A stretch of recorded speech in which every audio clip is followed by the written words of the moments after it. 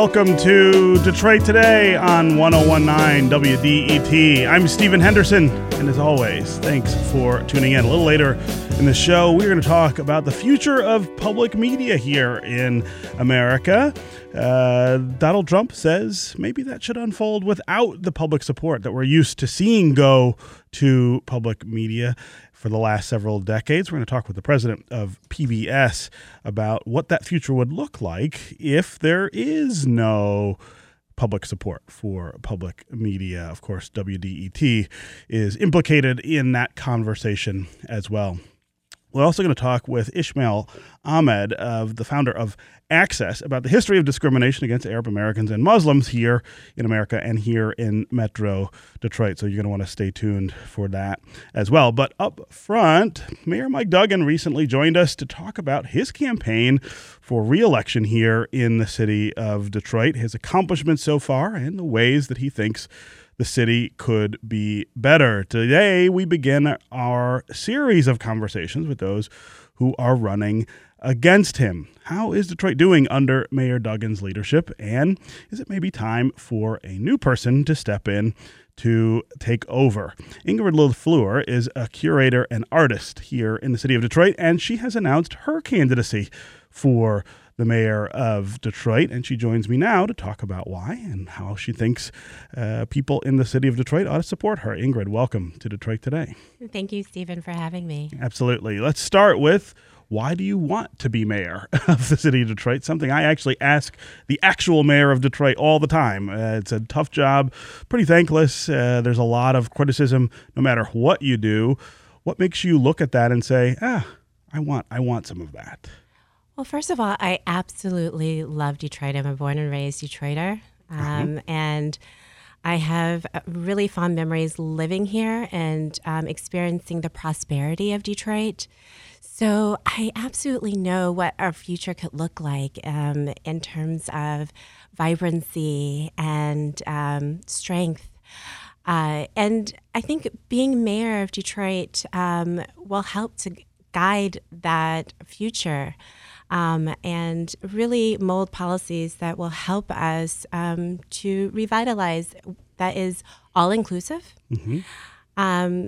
I was a substitute teacher for about 3 years, and it was there that I saw some of the challenges, deep challenges that we're seeing amongst our youth. And it is there that I saw, I learned about water shutoffs and children living without electricity, the psychological state of our children, and of course, the state of our education. Yeah.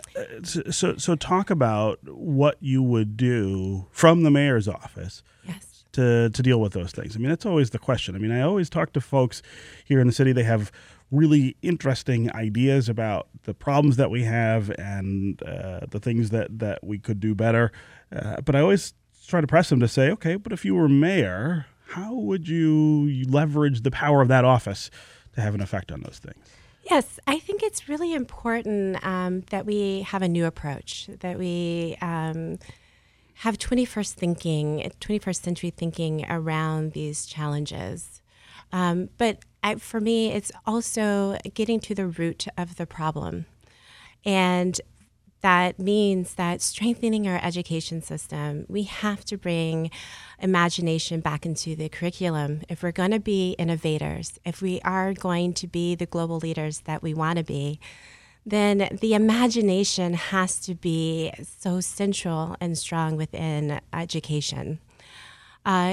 Basic needs. Every citizen should have all their basic needs met. Uh-huh. And it's the cycle of poverty that is really not helping us in our revitalization efforts, and city government actually creates that cycle of poverty by shutting off water, which is a public health risk. You know that the Global Health Initiative, Henry Ford's initiative, came out with a report that you're 1.5 times more likely to get an illness if you're on a block with water shutoffs. Right. This is a public health crisis that our city government is not talking about. So there are actually very simple ways to kind of implement resolutions, but then there's also ways to kind of move over and beyond into a way that really helps us have a strong future. Yeah. This is Detroit Today on 1019 WDET. I'm Stephen Henderson. My guest is Ingrid LaFleur. She is a curator and artist. She has announced her candidacy to be mayor of the city of Detroit, challenging sitting mayor Mike Duggan. Also, several other folks have tossed their hat, at least nominally, into the ring. If you want to give us a call, join the conversation, talk about the city of Detroit, the problems that we face, who should be mayor, what should the mayor be doing to address those problems, give us a call at 313-577-1019. 313-577-1019 is the number. You can also go to the WDET Facebook page and put your comments there. You can also go to Twitter and hashtag Detroit Today, and we will work your comments into the conversation. You can also take a look at us on Facebook Live today. We have been doing that lately here on Detroit Today, broadcasting the show not just over the radio airwaves, but also over Facebook. So you can take a look at this conversation I'm having with Ingrid LaFleur. Again, 313-577-1019 is the number to join that conversation. Ingrid, I'm curious about your work as a curator and artist here in Detroit. Tell folks what you do and how that's prepared you to be mayor. Yes, I'm a curator of visual art, and I have expertise in Afrofuturism and arts movement. And so I think some of the skill sets that are easily transferable into city government is my ability to organize people around a common goal. And for the past 20 years, I have been engaging and educating people in public policy in this particular area. And it is a lot of those models that I've learned over these 20 years that I think would be very beneficial in having a vision that it kind of moves us out of this old way of doing politics within city government. Yes, so as curator, we have to have a vision, but it is also a co-creative process. And that's what my campaign is centered around, co-creation. Yeah. When you think about the arts here in Detroit, there's no question that over the last 5 to 10 years, they've come to play a really different role and a more central role, I think, in the revitalization of the city. It's one of the things that we don't talk as much about as development or population, but there's a real sort of new art culture that has grown up around the city over the last 5 or 10 years. Talk about the role you think arts can play in the vitality of a place like Detroit and the comeback. Well, as you know, Stephen, we have amazing artists and musicians, such a strong legacy that brings us all the way to now. And I'm very proud of the talent here in Detroit. San Francisco's economy, 1/3 of it is the creative economy. So I really think that we have the foundation here in Detroit to invest in that creative economy. That is the diversifying of the economy that will help in unemployment and hopefully ending this cycle of poverty. The arts here already plays a central role. It's just up to city government to fully support it. Okay. Again, 313-577-1019 is the number to join the conversation. That's 313-577-1019. You can also go to the WDET Facebook page, put your comments there, or go to Twitter and hashtag Detroit Today. We'll work your comments into the conversation. Let's go to Marcel in East Detroit. Marcel, welcome to Detroit Today. Hey, thanks for having me. Yeah, go ahead. Well, my comment, I just want to say this. I understand that. For Detroit, it's going to take more than just us having just imagination and holding hands and singing Kumbaya. What we need is a strong city government. When I say strong, I'm talking about strong when it comes to the city council members. You know, together we stand, divided we fall. We need a mayor that's going to be able to not allow these big, monopoly players come into the city of Detroit and monopolize and take over our city and not give nothing back to the community. You know what I mean? To the neighborhoods. Yeah. You know, we got a striving downtown. We got a striving Corktown, Greektown. But without the tax base, which is your neighborhoods, it's not going to survive. And we need a strong government, a strong mayor. You know what I mean? If everybody needs to get a piece of the pie, it needs to eat, not just those with a lot of money. Yeah. Interesting thoughts there, Marcel. Thanks very much for the call. Let's go to Tom in Northwest Detroit. Tom, welcome to Detroit Today. Yeah, good morning to both of you. Question in terms of crime.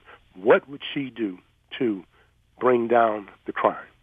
I'll listen off here. Great question, Tom. Thanks very much. Ingrid, LaFleur, what would you do about crime, which is, despite lots of efforts on the part of the mayor and our police chief, still a really confounding issue for lots of people who live here? Yes, this is a very important question. But I think it throws into question what kind of crime. There's the crime of property tax being improperly assessed, where people are losing their homes. There's the crime of shutting off water. All of these things have caused a level of desperation that has created these crimes of survival. So really, we have to get to the root of it. And again, city government has had their hand in helping create this type of crime. So if we are able to stabilize and keep people in their homes, ensure that people can take care of their families through gainful employment, then the crime rate will go down. Yeah. Is there anything you would do differently, specifically, from what Police Chief James Craig and Mayor Michael Duggan have done so far with regard to crime? Yes, I'm a big advocate of restorative justice. I think that this is a way to ensure that harm against the community is reconciled in a healthy, sustainable way. Okay, so locking someone up in jail actually throws families further deeper into poverty because of the costs associated with that.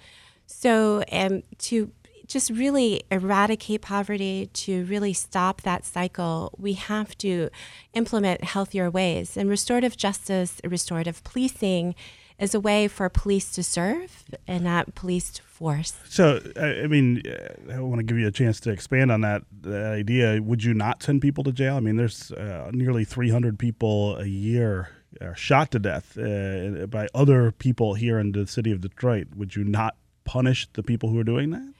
Well, this is not a silver bullet kind of way of solving the problem.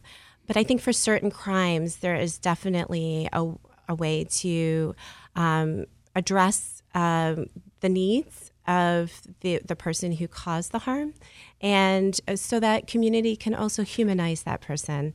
Yes, if it is a severe offense, then we have to think of other ways to punish. But also, I think it's important that our police officers live within the city limits. They need to be part of the community and have a deeper understanding of the communities that they're working in. Right. That used to be policy here in the city of Detroit. The Supreme Court of the state of Michigan has said, however, that we can't require police officers to live in the city. So how would you fix that? Well, I think that we can create incentives that will help bring people into the city. Our city is vibrant. It's really a beautiful place to live. There are some police officers that are driving an hour outside of the city. I'm sure that they would welcome the ability to live within the city limits if they were incentivized. Okay. All right. Ingrid LaFleur, curator and artist here in the city of Detroit, candidate for mayor of the city of Detroit. Thanks very much for being with us on Detroit Today. Thank you, Stephen. Absolutely. All right. Up next, President Trump's proposed budget would eliminate federal funding for public media. What would that mean for public TV and public radio? We're going to talk with the president and CEO of PBS next.